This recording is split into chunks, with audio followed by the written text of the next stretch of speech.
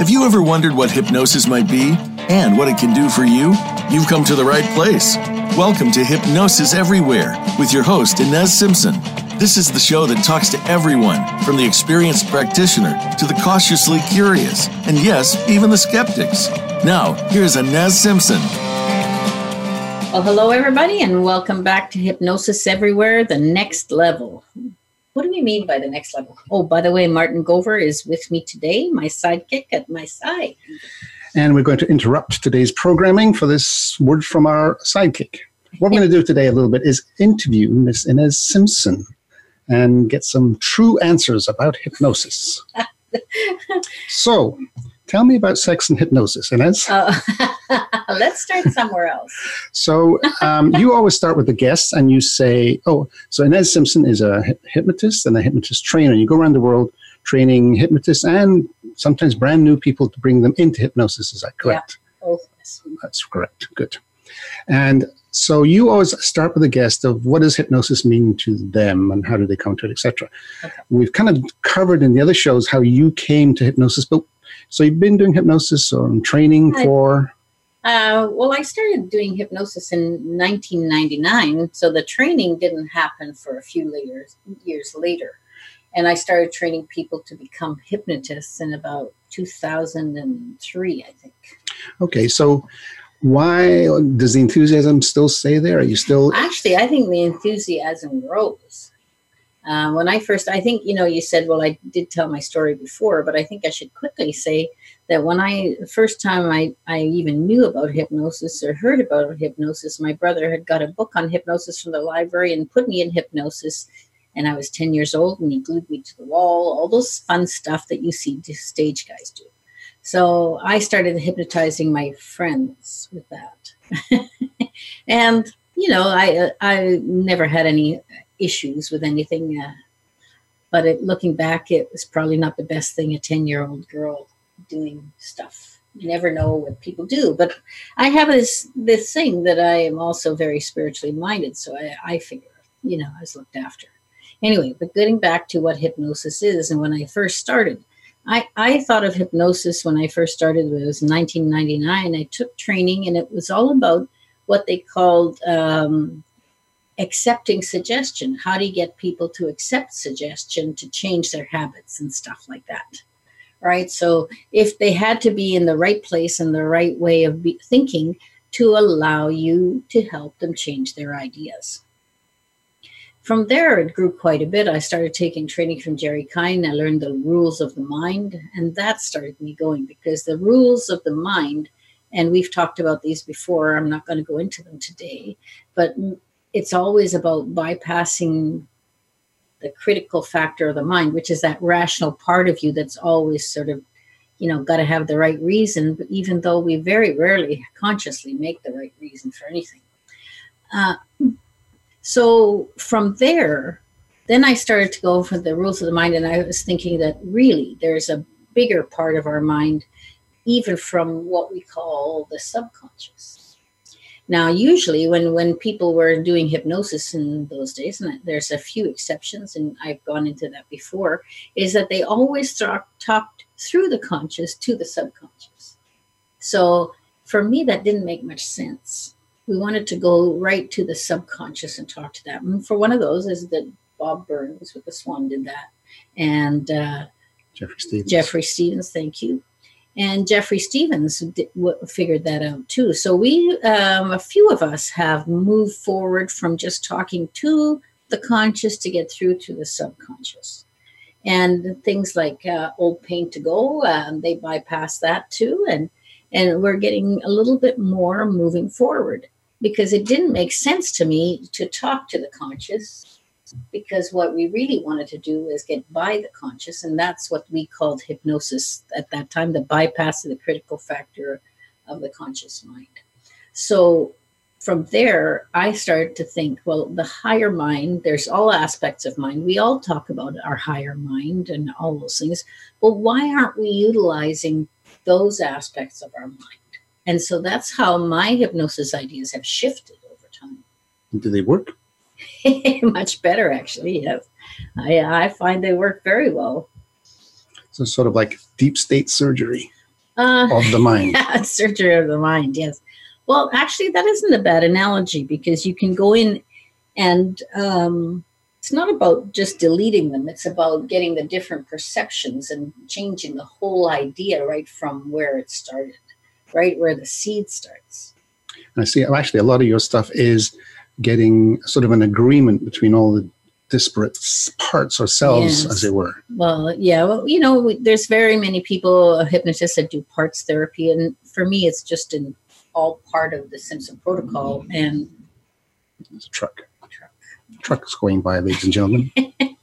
anyway, but with parts therapy. So what I think is that we have all those different parts of ourselves, of our mind, all aspects. And if you can get them to be congruent and you get them to be in harmony and balance, it changes the way you move through life.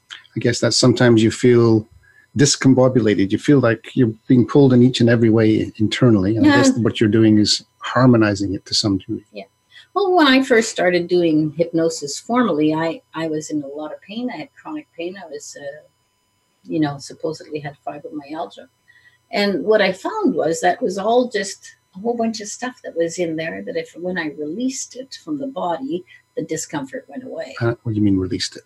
Well, through hypnosis, I did address each and every aspect of what was happening. Sort of an emotional release then. Emotional release out of the body and out of everywhere. So when you do that and you change the perceptions, the body has to go along. It may take a day or two.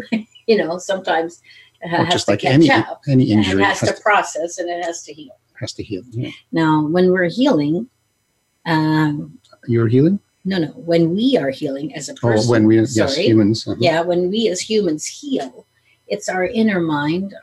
Everything is run by that, right? It's run by brain, has processes, it has hormones, it has everything. Except it knows exactly what to do to get when you cut your finger, to get the skin to grow back together. Doctors don't heal you. They move blockages, like they'll sew up the finger so that they touch. Things like that. And so healing comes from within ourselves. And nobody can tell you that they heal you. Please understand that you heal yourself in any time, and you can do it on your own anywhere and any time too. I want to talk actually a little bit about that because you did an interview, this upcoming, it's not out yet, with Wendy Weber, and she had some very interesting stuff to talk about. Great interview. Yeah. But one of the things that brought up was the different viewpoints on a mind model that hypnotists use. But before we get there, just to say, I think it's interesting in the history of hypnosis, or at least modern hypnosis. And hypnosis came out of, magic and shamanism, and it was the people using the mind to work. There's some form of hypnosis been used since the time of the very beginning. Since we started breathing, wherever that was. But then, interesting, the modern hypnosis came out of the medical profession. It was like the Esdales and Mesmer and all that. Yes. And that sort of, to me, seemed to move hypnosis narrowed it a little bit, because like as medicine has narrowed, especially with the drug companies, etc., they've narrowed it down to symptom. Yeah. And some of the hypnosis seems to me have been narrowed down to symptom, let's just get rid of the smoking addiction. Let's just get rid of the 7-Up addiction, whatever it is. Yeah. And you've kind of, well, at least I think modern hypnosis opened back up again, yes, to the holistic, as you say. Most people, many of us just do get the habits to shift. I personally don't agree with that. It's not that I'm totally against you helping people remove their habits if they're bad, but it's just that I don't think it's holistic enough. I don't think it covers the why, doesn't go to the cause, doesn't get eradicated, doesn't shift to how you feel. And suddenly you stop smoking or whatever. But you haven't addressed the emotions, you haven't addressed anything very much, and you tend to just move on to something else to fill that void. So from my point of view, if a person comes in to do any kind of habit change, I'll say I want to go back to cover everything holistically, for every part of them, for everything, so that we don't renew in some other kind of habit. or I think some other kind of that's thing. sort of the interesting thing. You know, Russell Brand's always been known as a sex addict. Yeah. Addiction. And then they asked him about it. He said, there's no such thing as sex addiction. There's just addiction. Or then there's that hole you're always trying to fill with something. I'm totally agree with him on that point. Anyway, probably agree with quite a bit of things he says. But the point is, if you have an addiction, we call it an addiction because we can't seem to stop ourselves from doing it. Now, if we can do that in one session with smoking or whatever, you got to understand it's just not really just physical addiction. People say, oh, well, we're addicted to the nicotine or we're addicted, the sugar. And somehow it's filling up a void of some type. This is a substitution. A substitution. So if I took away the smoking, for instance, and I hadn't addressed anything otherwise, you might just go and start really drinking a lot or something. Or eating a lot. Which happens a lot of times, right? And I think that's the whole thing. So you need to address, in my point of view, in my world of hypnosis, you have to cover everything, including what I would call adjacent issues, which are things that support it, other emotional issues that support it. It isn't all just one thing. I like the way you will ask somebody, they'll come for whatever. Some issue, they drink too much Coke or they smoke too much or whatever, drink too much and you'll say, okay, that's the issue. What's the outcome you want? Because you are able to not just get rid of the issue, but give them an outcome they want. Yes. In other words, I want to be able to, go sit with my friends who are smoking and not worry about it. Go sit with my friends who are drinking and not worry about it. I want to, right? Yeah, you want to be able to live your life. Right. Exactly. You don't want to change your friends. You don't want to change what you're doing.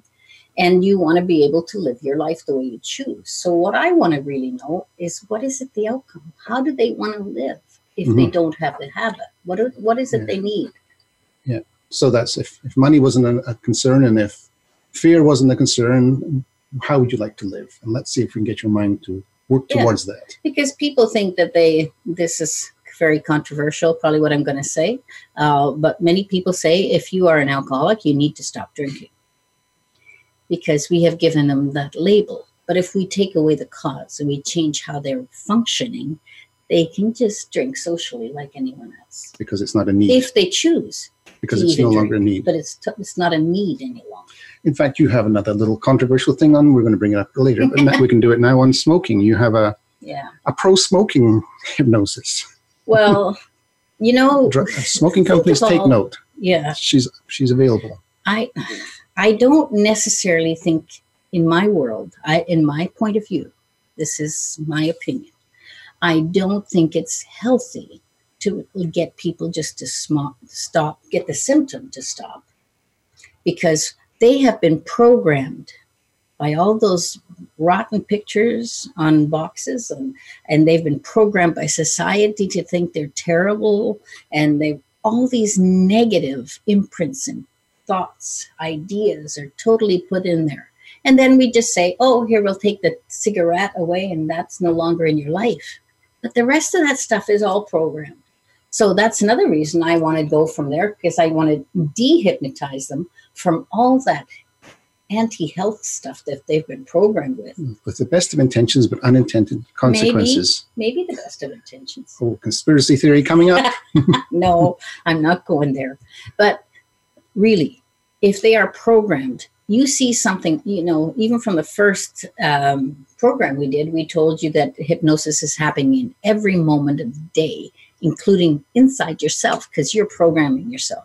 So if they're being programmed, they take out a cigarette pack and they take it out 20 times to take a whole pack for the day. And 20 times that black lung or whatever it is on there is totally accepted by them. Totally bypassed their conscious because they were so intent on the cigarette and the feeling that of wanting to have one that they never paid any conscious attention to what they were doing. And that's bypass of the critical factor of the conscious mind. I think the government was using aversion therapy. Aversion therapy, and in my mind, aversion therapy can work and it can do good things, but you have to be very careful with it. And this is not being careful with it. Well, I think aversion therapy is more just like, well, if you don't stop, I'm going to hit you sort of thing. So they may stop, but they'll be grudgingly stopping. Yeah, I don't know.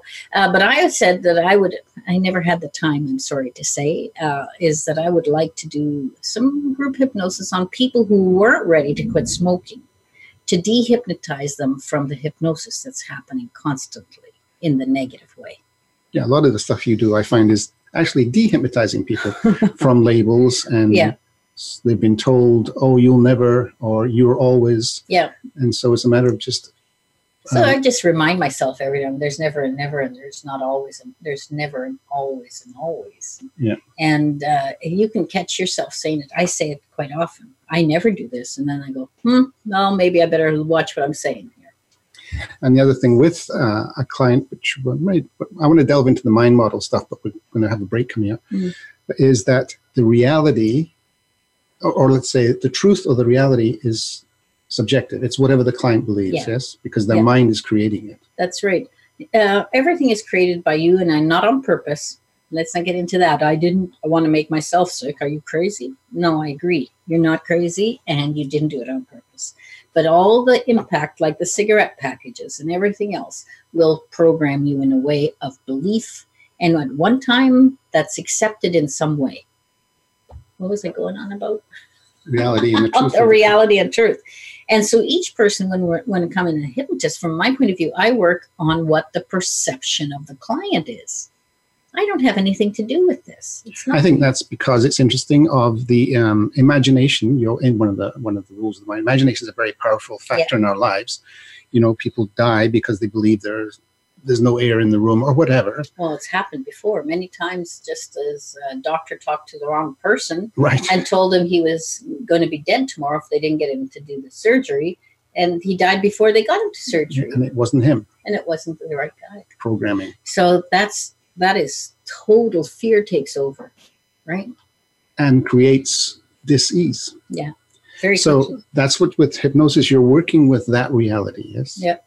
We work with the reality that the client has allowed to be created within himself. Because I think it's interesting also that somebody comes in with huge anxiety. Now they're an adult, have huge anxiety about whatever. It doesn't matter. Going across bridges, agoraphobia, anything. Yeah. And when you delve back to it. Yeah. But just like the addiction, there is no such thing as millions of phobias. It's all phobias is one phobia. But when you go back to it, the initial event is quite small. Yeah. In fact, why don't we take a break? Well, I'll let you take a break, and then we'll come back after the break. Okay. You're in charge. Okay, we'll take a break and come back. Okay, see you on the other side.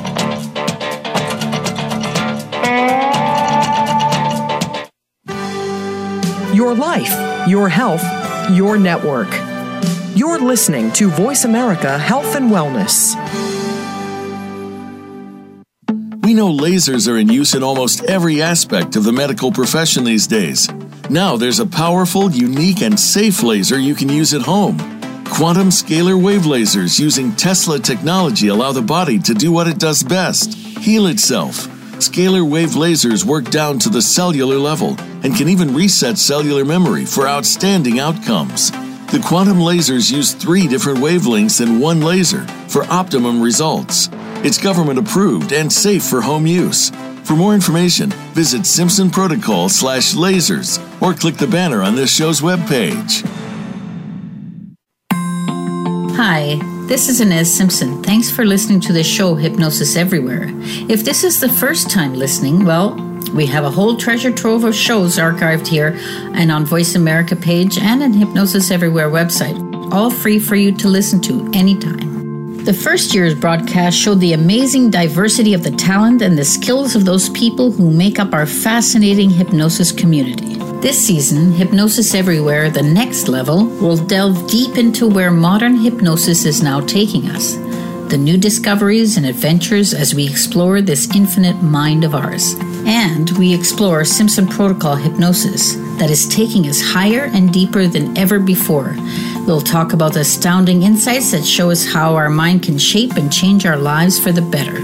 So come join us on Hypnosis Everywhere, amazing people who are on amazing adventures in this world of hypnosis.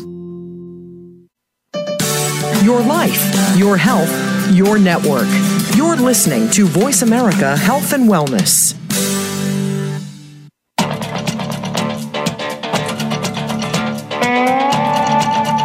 You're listening to Hypnosis Everywhere, the Simpson Protocol. To reach the show today, send an email to Inez, that's INES, at InezSimpson.com. Now, back to this week's program. And welcome back. I'm interviewing Inez Simpson. The honor is amazing. We were talking about, just before the break, that I found interesting was that an adult, actually this is sort of the mind model stuff that Wendy was talking about. The adult comes in with high anxiety about whatever, and you go back and you find that the initial event that caused that, as a 2 or 3-year-old, I guess it was major. But when the adult looks back at it, they go, really? I mean, it's nothing as an adult. Appears to be nothing from the adult point of view. Everybody thinks that if you're going to go back in time, it's going to have to be some horrific thing. You got raped. Those things happen. But it's not always that. It's something that had happened to the 2-year-old or the 3-year-old or whatever that was hugely emotional impact in their world at that time. In their world at that. But the adult is able to say. And the inner child of us, which that part of us, that it just keeps that feeling. Yes, inner child. That's just like you're saying that men never grow past the age of 4. I don't think women do either. So, we have that inner child. Let's move over to the concept. Now, it's the mind model that is used by hypnotists. And if you look it up on Google, on the internet, there's all kinds of different mind models. And what they are... I think we've posted a couple in the past. Probably. What they are... Now, are these scientifically, after you've opened up the brain and you mapped it all out? I don't think you'd see anything that you could tell from the brain. And, even if it was scientific, they're not at that place either where they can tell. Well, no, they're not. No, they're not. So what is this?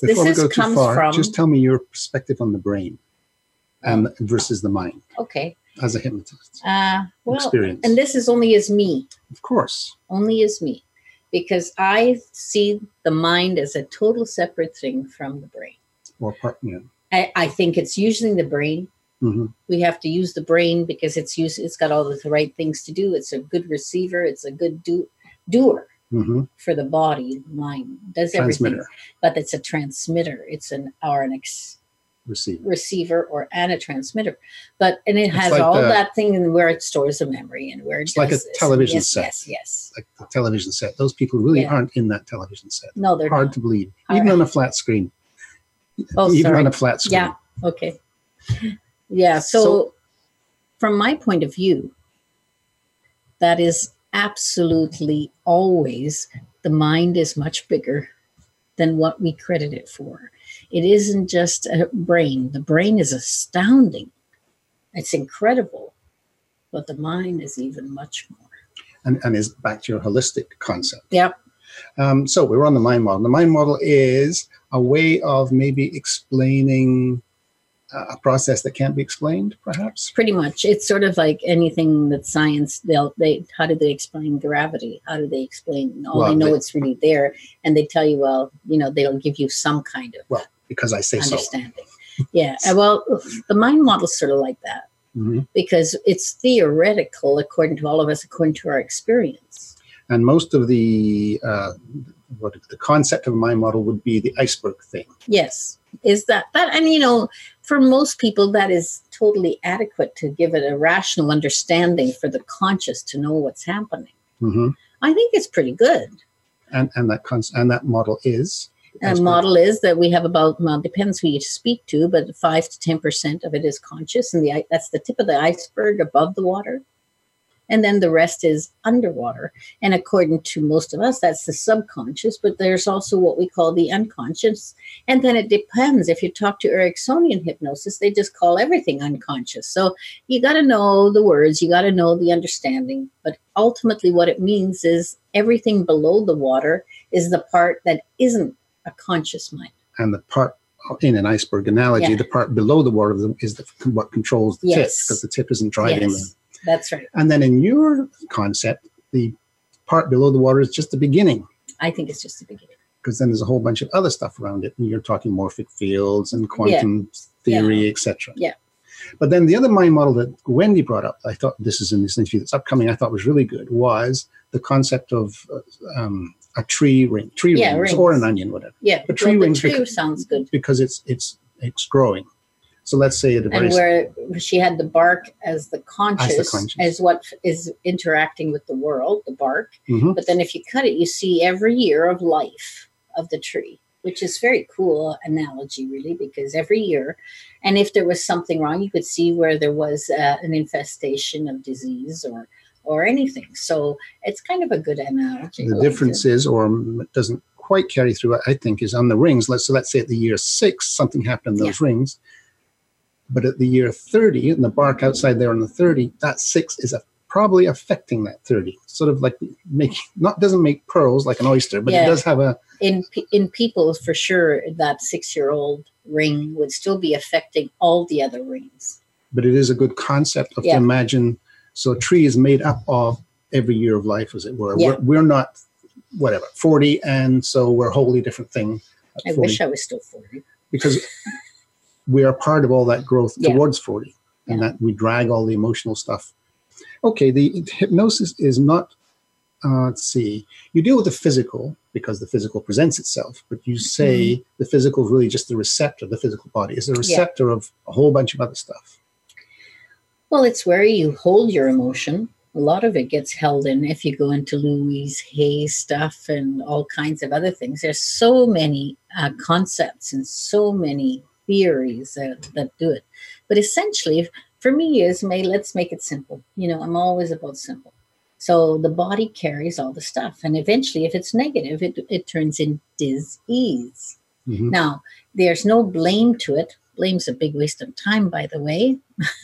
But you don't blame the client. You don't blame whoever else they blame. It's always the mother. Moment. Trust me, it's always the mother. There should. Did you hear that? There's no shoulds. There's no blame. And ultimately, you'll find out what triggered. It's the perception of the person that whatever they took on has become a thought. The thought then becomes, as time goes on, a belief because it's been thought so many times. And that brings up one of those an interesting book you were talking about, Answer Cancer, by Stephen Parkhill, who's worked with your mentor. He was trained by Jerry Kind, just like me and Wendy Weber. Yeah. And Wendy did have some training with him. So I added her on we were talking fully about some of that with Stephen Parkhill. That was pretty awesome. And he pretty well believed he worked with people that were in terminal health for whatever reason, mostly cancer, because that's why it's called Answer Cancer. But he worked with so many people that he burned out, and he has started training other people because most of these people would allow themselves to go into what we call remission. Mm-hmm. And they were sent away to get... Wait a minute. So explain that. They allowed themselves to go into remission? Well, because I don't think they let themselves heal. But the medical community would call it remission. Mm-hmm. They won't say that. No, I mean that word allow. Oh, well, because when you shift the perceptions, if they allowed Stephen to help them shift all their perceptions, release all the emotions, do all that work that was needed to do that, then suddenly the cancers would shrink or they would disappear in whatever way. It's as if you take away the reason for the whatever that dis-ease. Well, it's not just taking it away. It's about changing the whole belief system and changing the thought and the feeling. So hypnosis can have a tremendous effect on the physical. Yes, it can. Aspect. In fact, you've seen some in your chair, as it were, where things have changed right in front of you. Yes, that doesn't happen very often, but once in a while you'll have a physical change in the chair. I had a lady that had very big ankles from arthritis, and right before our eyes it shrank down, and it was not pleasant for her because it hurt, I think, when it was shrinking. And it was took 15, 20 minutes to go down. It went black and blue and became normal size. So does that happen every day in my chair? No. Don't start thinking that I have any power here. That lady was very open and she was ready to heal. And so that you're always talking about the emotional aspect for hypnosis, and the emotions show up in the physical. Yeah. So you can Not if you break your if you break your leg, it might be a reason. But anyway, it's something like arthritis or fibromyalgia, etc., is an emotion or emotions showing up in the body. Well, let's go back to the fibromyalgia because I experienced that myself. So there was what we call imprints. What's an imprint? An imprint was that I used to stand cooking or doing whatever I was doing, and I had such a terrible pain in my cheeks that the tears would come rolling down my face. Now, people with fibromyalgia can understand that. So when I did that, when I started doing the work after I became a hypnotist, and I went back, I was at 2 years old. I was still living in Belgium because I was born there, and I didn't come to Canada until I was 6. So we had a coal fire, and guess what? It was carbon monoxide poisoning. And I was the youngest, and my mom panicked when I started to, faint or whatever you want to call it. Go unconscious. And she started smacking me on the cheeks, back and forth. Wake up, wake up, wake up. So that's one imprint. So then when I was 14, I was raped. And it was shut up, shut up, shut up on the same thing. So it got really compounded, that place in my face. So, doctors don't know why you hurt places. I'm telling you what it is. It's the beginning of it. The beginning started at 2 years old for me, and then it got compounded at 14. And then there's all kinds of other incidentals in between that maybe was not as, major. So imprints now are in the face. So right? What are you saying? So the stress of something brings those imprints up? Or why were you crying when you were cooking? Or why was the pain there? I wouldn't know. Oh. I wouldn't know. It was just always there. Okay. It was all, when you're, whenever when you're more stressed or whatever, it'll come up more. Yeah, always get to your weakest point. Yes, it gets, that's right. The emotion turns up at your weakest point. Yeah. And that's what the imprint was. That's what an imprint So that leads me to you have a friend, Beryl Komar, who's actually going to be on the show later. Yep. And has been on. Yeah. And she focuses a lot on, there's this thing of intelligence. Emotional intelligence. Yeah. So we'll talk to her about it because I think I'm totally useless talking about that. But there's intelligence, which is sort of an arbitrary number people pick randomly for some kind of... For an IQ, you mean? Yeah, IQ. Yeah. And, they always say, well, the person's so smart, they're useless because they don't seem to be grounded in the world. But then she focuses on teaching people how to work with the emotional intelligence. So being more common or whatever, clever with emotion. Yeah. Be careful with your emotion. Be aware of your emotion, perhaps. And also, it's how you react, teaching you ways of reacting and making it easier on yourself. There's so much more to it. Yeah. And I'm going to leave that to Beryl because we're going to have her on sometime, hopefully in November. Because she will be talking about that. Yeah, at least she's got so much to talk about. But she's had, just like a Wendy, she's had so much training and diversity. It's this great interview to listen to. Actually, she was on before, and I think last year's season. Mostly the concept of the emotion is, they always say, what the hell do they say? They say something. I'm sure they say something. Oh, it's not what happens to you, it's how you react to it. Yes. And of course, some of that is just knee-jerk reaction. You don't even mean to. Why did I get angry? Why did I get upset? The knee-jerk reaction comes from all those things, the imprints and the thoughts that were created earlier. And as they compound and add up over time, it just happens like that. There's not a conscious thought. And then the conscious thought is, what the hell am I doing? Why am I mad at that? So then the worst thing would be to go to a doctor who you probably really wouldn't be able to explain it properly to because you're not really the person isn't that much aware, and they just give them some drugs, which is not going to help because they're just going to suppress something. It does suppress things. And comes out in other ways. But also the drugs will always cause some other. Yeah, there's always some side effects. So hypnosis would be good for that then. Yes, dear. Thank you. But, ultimately, it sounds like we're ranting against the medical profession, but I'm not really. I think they're definitely needed. If my bone's broken or if I need some kind of work done, the surgery done, I was in an accident, I'm going to be the first thing at the doorstep. The part is that I say, and I've been ranting about this ever since the beginning of the show, is that I want people to get on board for their own health and be part of their medical team, not just go in and say, yes, sir, I'll take that. I want to be fixed. Well, I think what you've said it before in the show is that if you have a disease, you want to get your body on board. I mean, if you go to whatever surgery or whatever without the right prep. Mm-hmm. And there are a lot of surgeons and doctors do know to do this nowadays.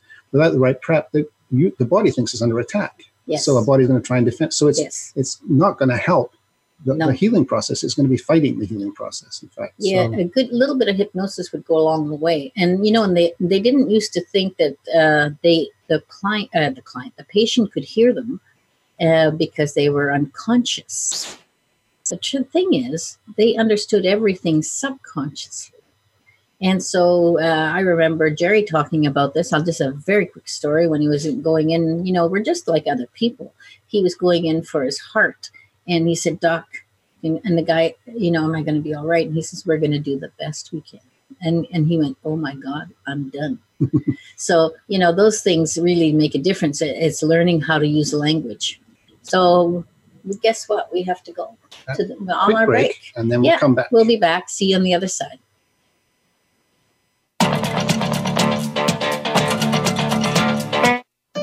Opinions, options, answers. You're listening to Voice America Health and Wellness. Hi, this is Inez Simpson. Thanks for listening to the show Hypnosis Everywhere. If this is the first time listening, well, we have a whole treasure trove of shows archived here and on Voice America page and on Hypnosis Everywhere website, all free for you to listen to anytime. The first year's broadcast showed the amazing diversity of the talent and the skills of those people who make up our fascinating hypnosis community. This season, Hypnosis Everywhere, the next level, will delve deep into where modern hypnosis is now taking us, the new discoveries and adventures as we explore this infinite mind of ours. And we explore Simpson Protocol hypnosis that is taking us higher and deeper than ever before. We'll talk about the astounding insights that show us how our mind can shape and change our lives for the better.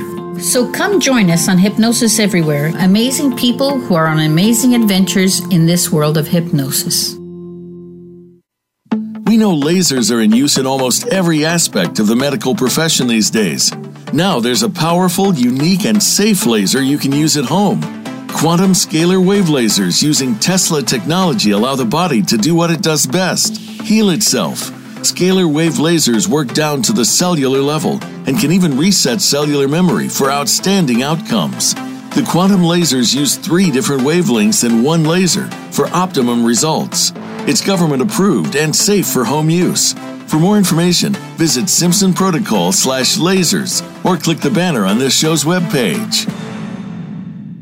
Opinions, options, answers. You're listening to Voice America Health and Wellness.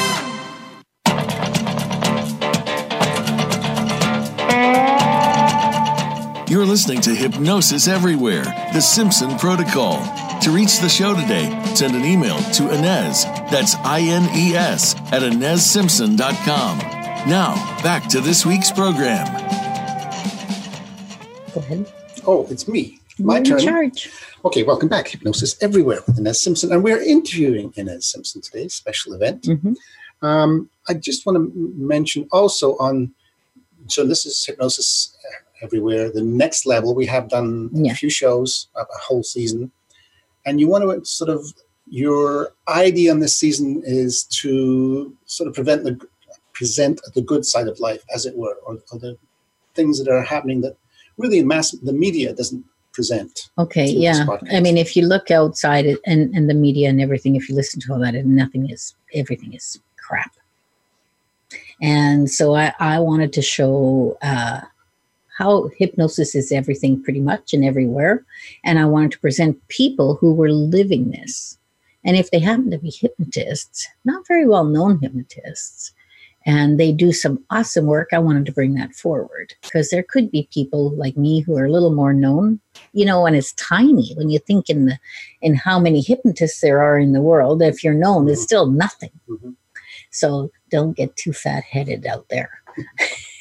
So what the concept is that, let's say the media really only focuses on, anything that's bad, but also they're mostly looking at like 0.1% of what's happening in the world. It just seems like it's a big deal because CNN and Fox are focused on it. But then there's people like Gabby Lazinger, who you had on whenever it was. Lazinger.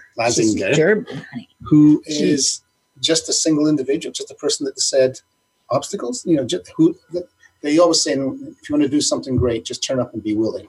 Yeah. Be ready and be willing. And she was willing. She's especially astounding. That's a great show to listen to. Yeah, that's awesome. And, I'm going to be, interviewing a few other people that are just, nobody knows about them. Mm-hmm. But I think I've met them in life, and I know how they went through life, how they worked with it, how they got better, how they moved themselves forward. And it was their choice to do it. Came from whatever and created a life that's quite wonderful. Yeah. With other people too. Helping other people. Yeah. Anyway, you wanted to talk about, you insisted we talk about, what was it you insisted we talk about? Well, it's because most of the time I always say that everything is self-hypnosis and that, I don't have any power. And I do believe that. Now, I've had a few other guests on who are on the opposite end of that stick, and they think they have the power and they're going to put you in hypnosis and they're going to do it. Now, I tend to think, this is my angle on it, I think those kind of people are quite willing, and they're not worried about being told what to do. And they will go to that kind of hypnotist and say, thanks, yes, you can do whatever you want, just do it. And it's still a choice, you see. The choice was made internally long before they went to that hypnotist. And that hypnotist works for them. Now, that's just my idea. What do you think about that, Martin? Sure. You're going to agree. I have a choice. Well, yeah, you do. No, I think it's interesting. Yes, I agree that I seem to agree, not that we ever know anything truly, but yes, most hypnosis is an internal thing, and you do it to yourself, or you allow your mind. Yes, you allow it access yourself. to the rest of your mind. And so you could have somebody like, well, we know some hypnotists who are very, very good, and they're not necessarily paternal. In other words, they're not aggressive and attacking, but they have so much authority. Yes. I think anybody would say, yeah, whatever it is.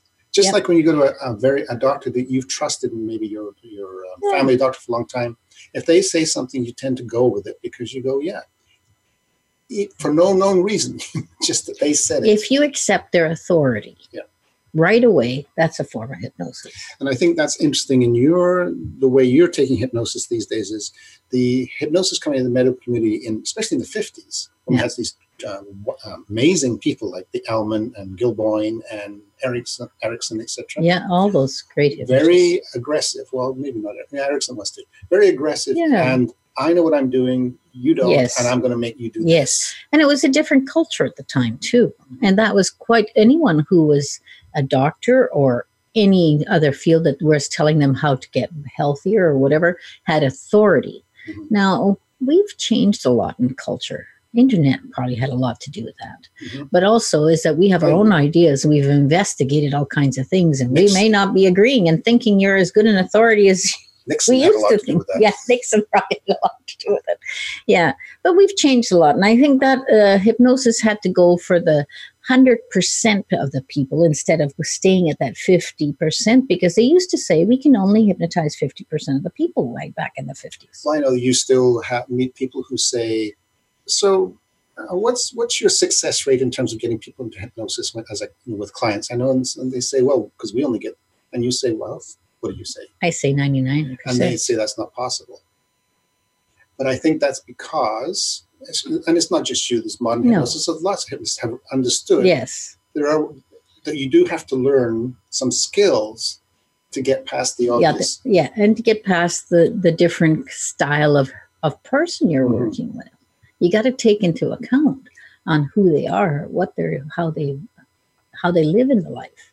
And I think if you look at stage hypnotists who I think they have it a little bit easier in that they have an audience of 200 people who turned up and paid money to turn up. So they're already interested. Mm-hmm. And then they look at the front row who are very interested. Yeah. And then they do some skillful stuff of they do some testing, as it were, with the audience before they even bring these people up on stage. So they're going to select out of that 200, the 10 people that really want to play and have fun. And sometimes they make an odd mistake and they send them down back to the audience. But a hypnotherapist, that's a person working in a room with a client. Now, although the client has come and they want it fixed, it doesn't mean they don't have fear is the biggest thing usually you find, right? Yeah. Yeah, they still have fear. It's an unknown. It's unknown. And people expect, and this is the biggest thing that I have to get across to my clients is I want them to be open to possibility And I want them to know that their conscious mind is totally going to chatter, because the misconception that they're going to be zen and totally out of it, or a zombie or something of that, takes a lot to get by. Well, I think they compare it to an anesthetic. They're going to be just zonked. Yeah. And then you're just going to do it to me, and I'm not going to have anything to do with it. And it's an interactive process. Yes. In fact, that's right. Hypnosis, the way you're doing it, and a lot of hypnotists doing it, is there's two people in that room working together to help that one person. We become a team, yeah, to get that done for them. And we get their mind on side, and we get to change their perceptions so they can allow change.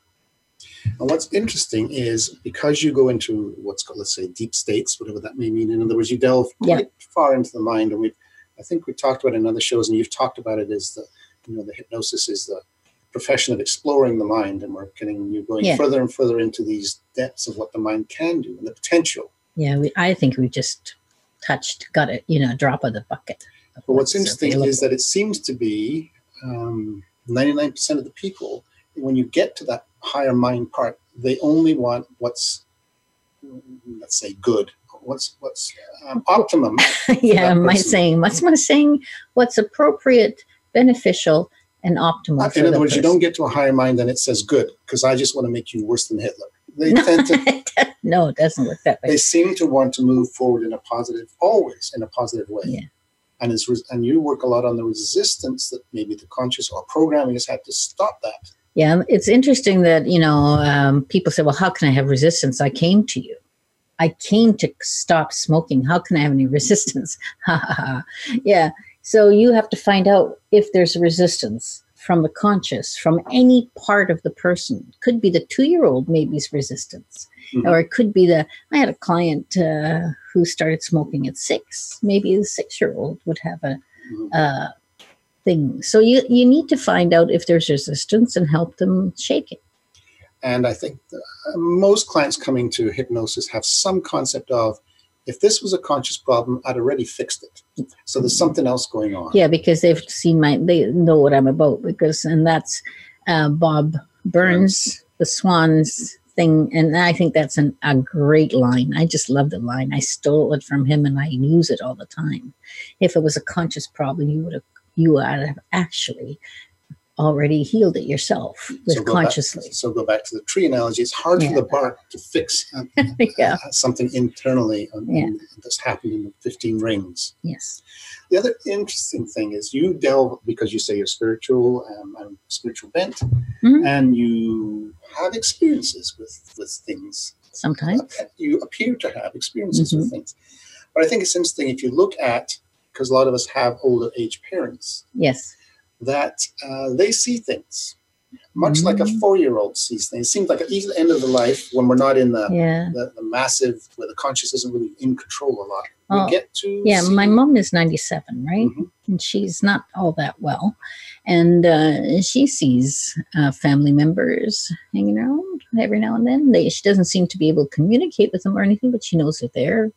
And that. So we go back to the 2-year-old and the 3-year-old, like you say, who has the invisible friend that they hang out with and talk to. I think, you go around full circle. And it's because we don't know, you could say, well, the kid has to grow up. Well, don't forget, they're programmed to grow up and to accept. Because even science says we're not actually sure if we're all seeing the same thing. No, I don't see how we could. And there seems to be some agreement, though, that, okay, this is a chair. Let's all agree it's a chair. But what does a kid see? We don't even know what a kid sees. There was some aspect of science said at the beginning, a newborn sees everything upside down, has to learn to invert.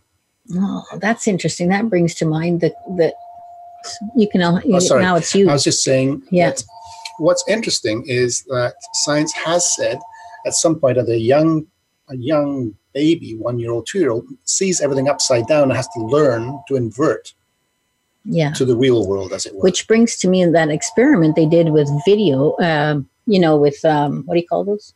Virtual reality. Virtual reality, and they got people to see upside down. It took them 2 weeks to shift. And then when they turned the right way up again, everything was upside down to them again, and they had to go back. So they programmed to see upside down. To see upside down. So it was interesting how that it took a couple of weeks for the person to start being seeing normal at what they consider right ways out. Because it's interesting, we don't really know. If I say this is red, we agree because we've all been told, okay, whatever that color is red. But who knows what color it is to me or to you? I don't know. I know, for instance, my dad was colorblind, and he'd say, yeah, that's red. And I'd say, what color do you see? And he goes, well, it's like that color over there. I go, well, that's brown or that's black. Yeah. But he knew, he was told that a traffic light is red, so that's red. Yes. What he saw. I have a friend like that too. What he saw is completely different. So the mind is interesting and how we do things. And how it compensates. Just like the physical body will compensate for things. And they may compensate for emotional situations, right, with hypnosis. That's right. So say something else because we've got some time to go. Well, first of all, I think this is great. And we never seem to have enough time. But what I'd really like to talk about is what's going to come, too, is you're going to see Wendy Weber's coming. And that is an astounding show. She talks about Stephen Parkhill. She talks about all kinds of stuff. And she's the expert, in my mind, who can really tell people about regression to cause. So and then we have Beryl. We said that already. And we've got Melissa Tiers will be back. And a friend of Melissa Tiers will be here. Next week, I believe. Yeah. Next show. So we will see if we agree on anything. But we're going to have great shows coming up. And who knows what we might pull out of our And the concept is to, bag. And we've had the next level, you've had interesting guests like the shows with Christoph Dierks and Jackie Ballo. Yeah. What they were. To my mind, quite out there, but we get a good response and good feedback from those and people. I'm really privileged. I've got some pretty great trainers in Simpson Protocol. Both of those people are trainers, but they're both more spiritually oriented.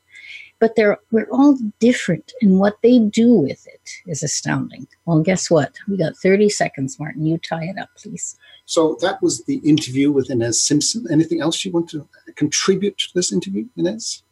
No, that's it for me. That's it. Well, we have, Hypnosis Everywhere, the next level. We really want to delve into more and more things, and we're getting great feedback on it, so we will continue to delve into the mysteries of the mind and how it's affecting us. And we might go a little over the edge on times, so who knows? It'll be more exciting. So we will see you next time when Inez will be back in front of the microphone. Okay, thank you, and we'll see you next time.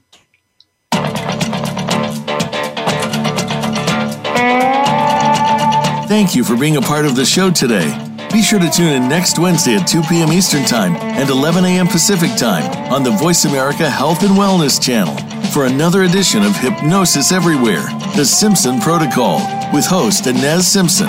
We can't wait to have you join us again next week.